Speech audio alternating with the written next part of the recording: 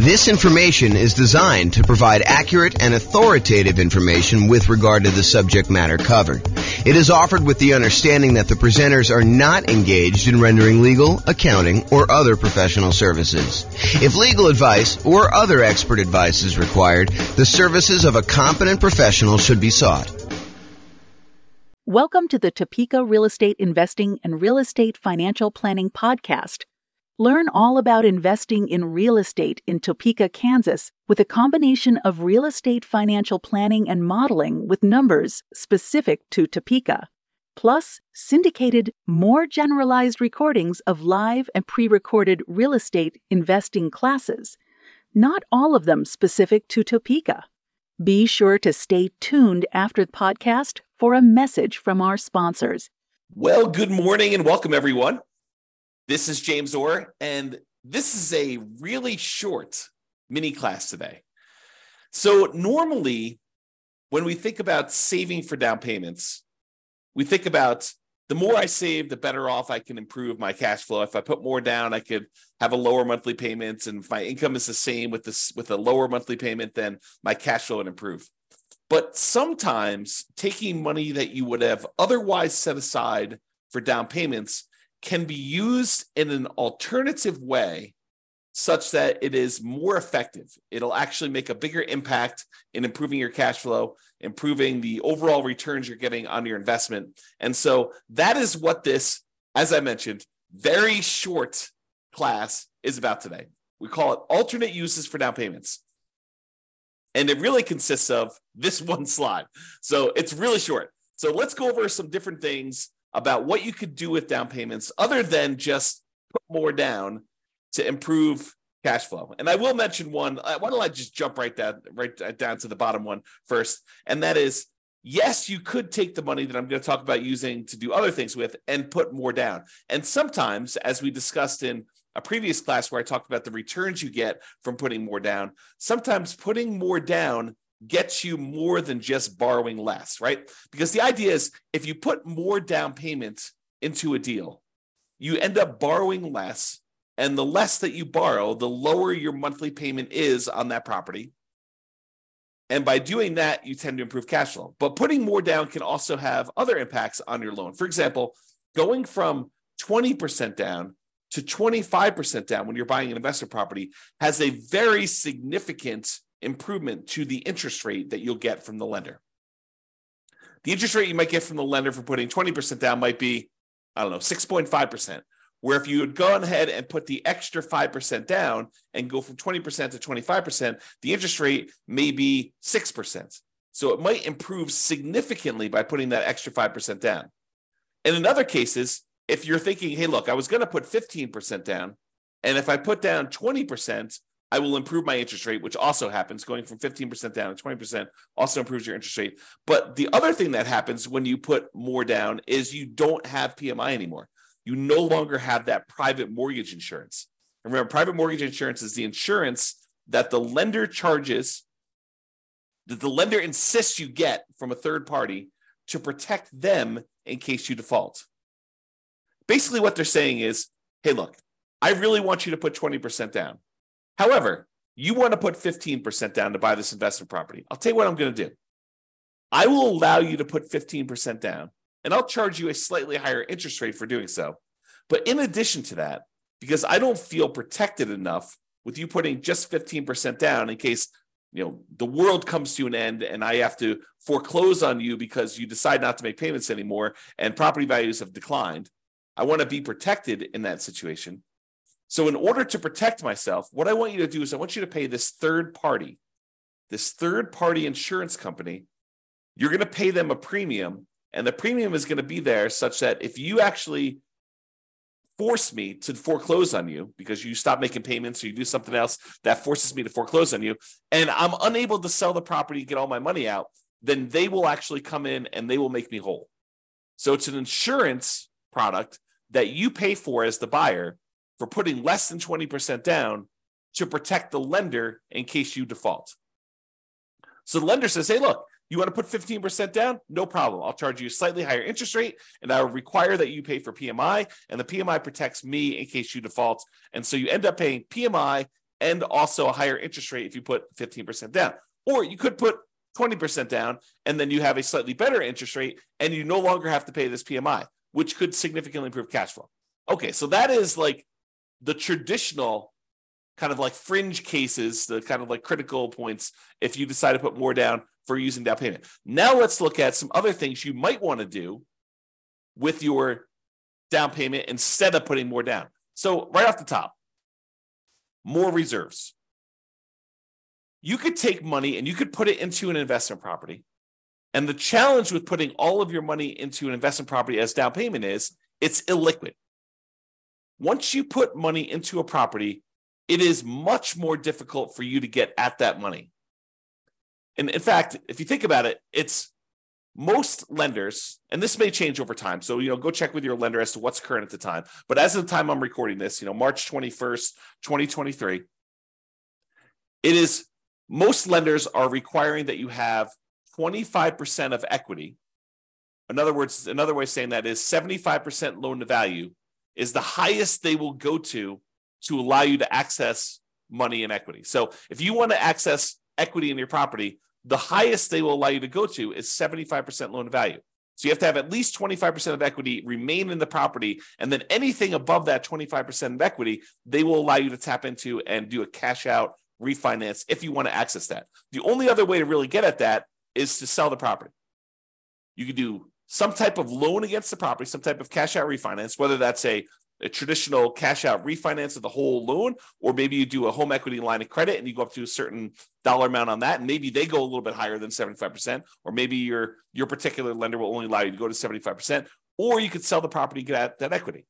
So if you decide to not put more money in to begin with, and you keep that money set aside somewhere else in reserves, that can change the overall characteristics of you. It can make you a much safer investor because you have all this liquidity reserves in case something happens to the property and you need that money. If you had to put it into a down payment, it's harder to access. So by keeping it on the sideline, you have more in reserves, you're more liquid, you're more conservative, it's less risky overall.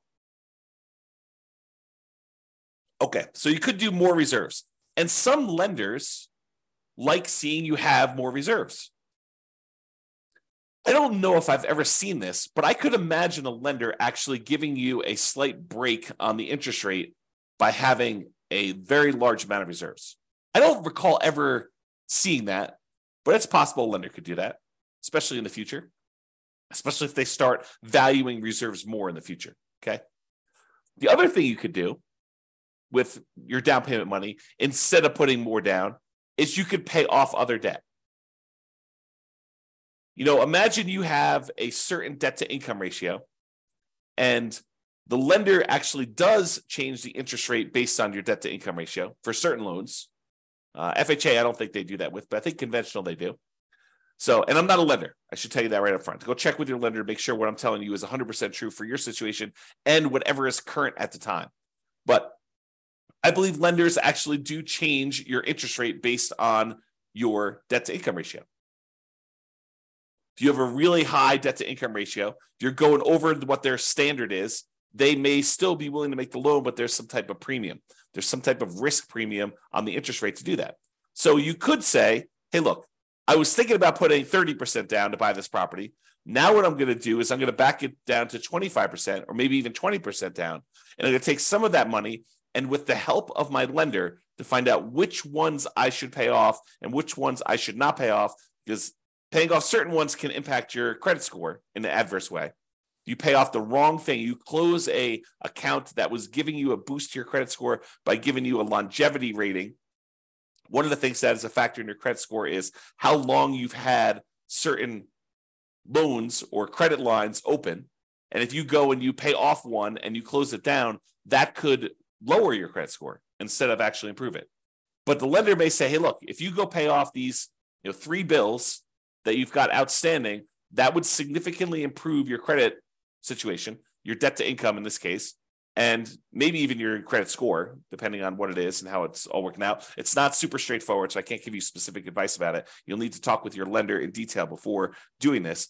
But if you tell them, if you go and they say, you pay off these 3 things, that will improve your DTI and I'll be able to get you a better interest rate in your loan. That may be a better use of that money than putting more down. Counterintuitive. But this is why you need to think about these things and you need to talk to your lender about it. The other thing that may be counterintuitive, instead of putting more down, hey, I was going to put 30% down, but now I'm going to actually only put 25% down. I'm going to take that extra 5%, maybe it's even not even that much, but I'm going to take that extra money and I'm going to use it to buy down my interest rate. By buying down my interest rate, it may improve my credit, my interest rate. By buying down my interest rate, it may improve my monthly payments so much more than putting the extra 5% down. And we did this math recently. I'm trying to remember what class it was, but we did a class where I showed you, I think it was how to improve cash flow. One of the strategies was taking money from seller concessions and using it to buy down interest rate. And I had the matrix up of what my lender sent over about how much it costs to buy down the interest rate so much and what that does to the monthly payment. And I think we did the math and I showed you, hey, look, if you just put this much more down, it would have improved your monthly payment by this amount. If you actually use it to buy down the interest rate, it improves it by this amount. And so it may be better for you to price out buying down interest rate on your mortgage instead of actually taking that money and putting it extra as down payment. Now, if you're only going to hold the property for a very short period of time, does it make sense to go buy down your interest rate for 30 years? Probably not. If you know you're going to be in and out of the property in 5 years, 6 years, 10 years, whatever it is, then buying down the interest rate for a 30-year period may not make sense. But if this is one of the properties that you plan on holding in your portfolio forever, it's going to be one of the ones that you've designated that is going to be the source of your positive cash flow in your financial independence, retire early sort of model, then maybe you do pay down the interest rate because you know you're going to hold that loan for 30 years. But this is why you need to understand what your plan is. If you're buying properties, you're going to use the strategy where you buy 10 rentals, hold on to them for a period of time, then sell off a portion of them to pay off the remaining. Maybe you don't actually buy down your interest rate because you're either going to sell some of them and you're going to take that money and then pay off your other mortgages. So if that's your strategy, maybe buying down interest rates doesn't make sense. But if your strategy is, hey, look, I'm going to buy a certain number of properties, and these are the properties I plan on holding forever and ever and ever into retirement, then maybe buying down the interest rate does make sense. Okay. And the last alternate use of down payment, instead of putting more down, the last one I've got on here is deciding to prepay private mortgage insurance. So instead of putting another $5,000 down on buying your next property, which might save you, I don't know, $25 a month, somewhere in that ballpark, maybe $30 a month, depending on the interest rate, you could choose to prepay PMI. You take the $5,000 and get rid of a, I don't know, $160, $200, $250 a month private mortgage insurance payment. So instead of getting $30 benefit, although the $30 is for the entire life of the loan, by putting more down, you could say, look, I'm going to pay $5,000 in, and instead of having to make $150, $200, $250, whatever your private mortgage insurance payment would have been, instead of that, whatever it happens to be, $5,000 prepaying it, then you could actually choose to improve your cash flow by, let's call it $200 as an example, for whatever period of time you would have had that PMI.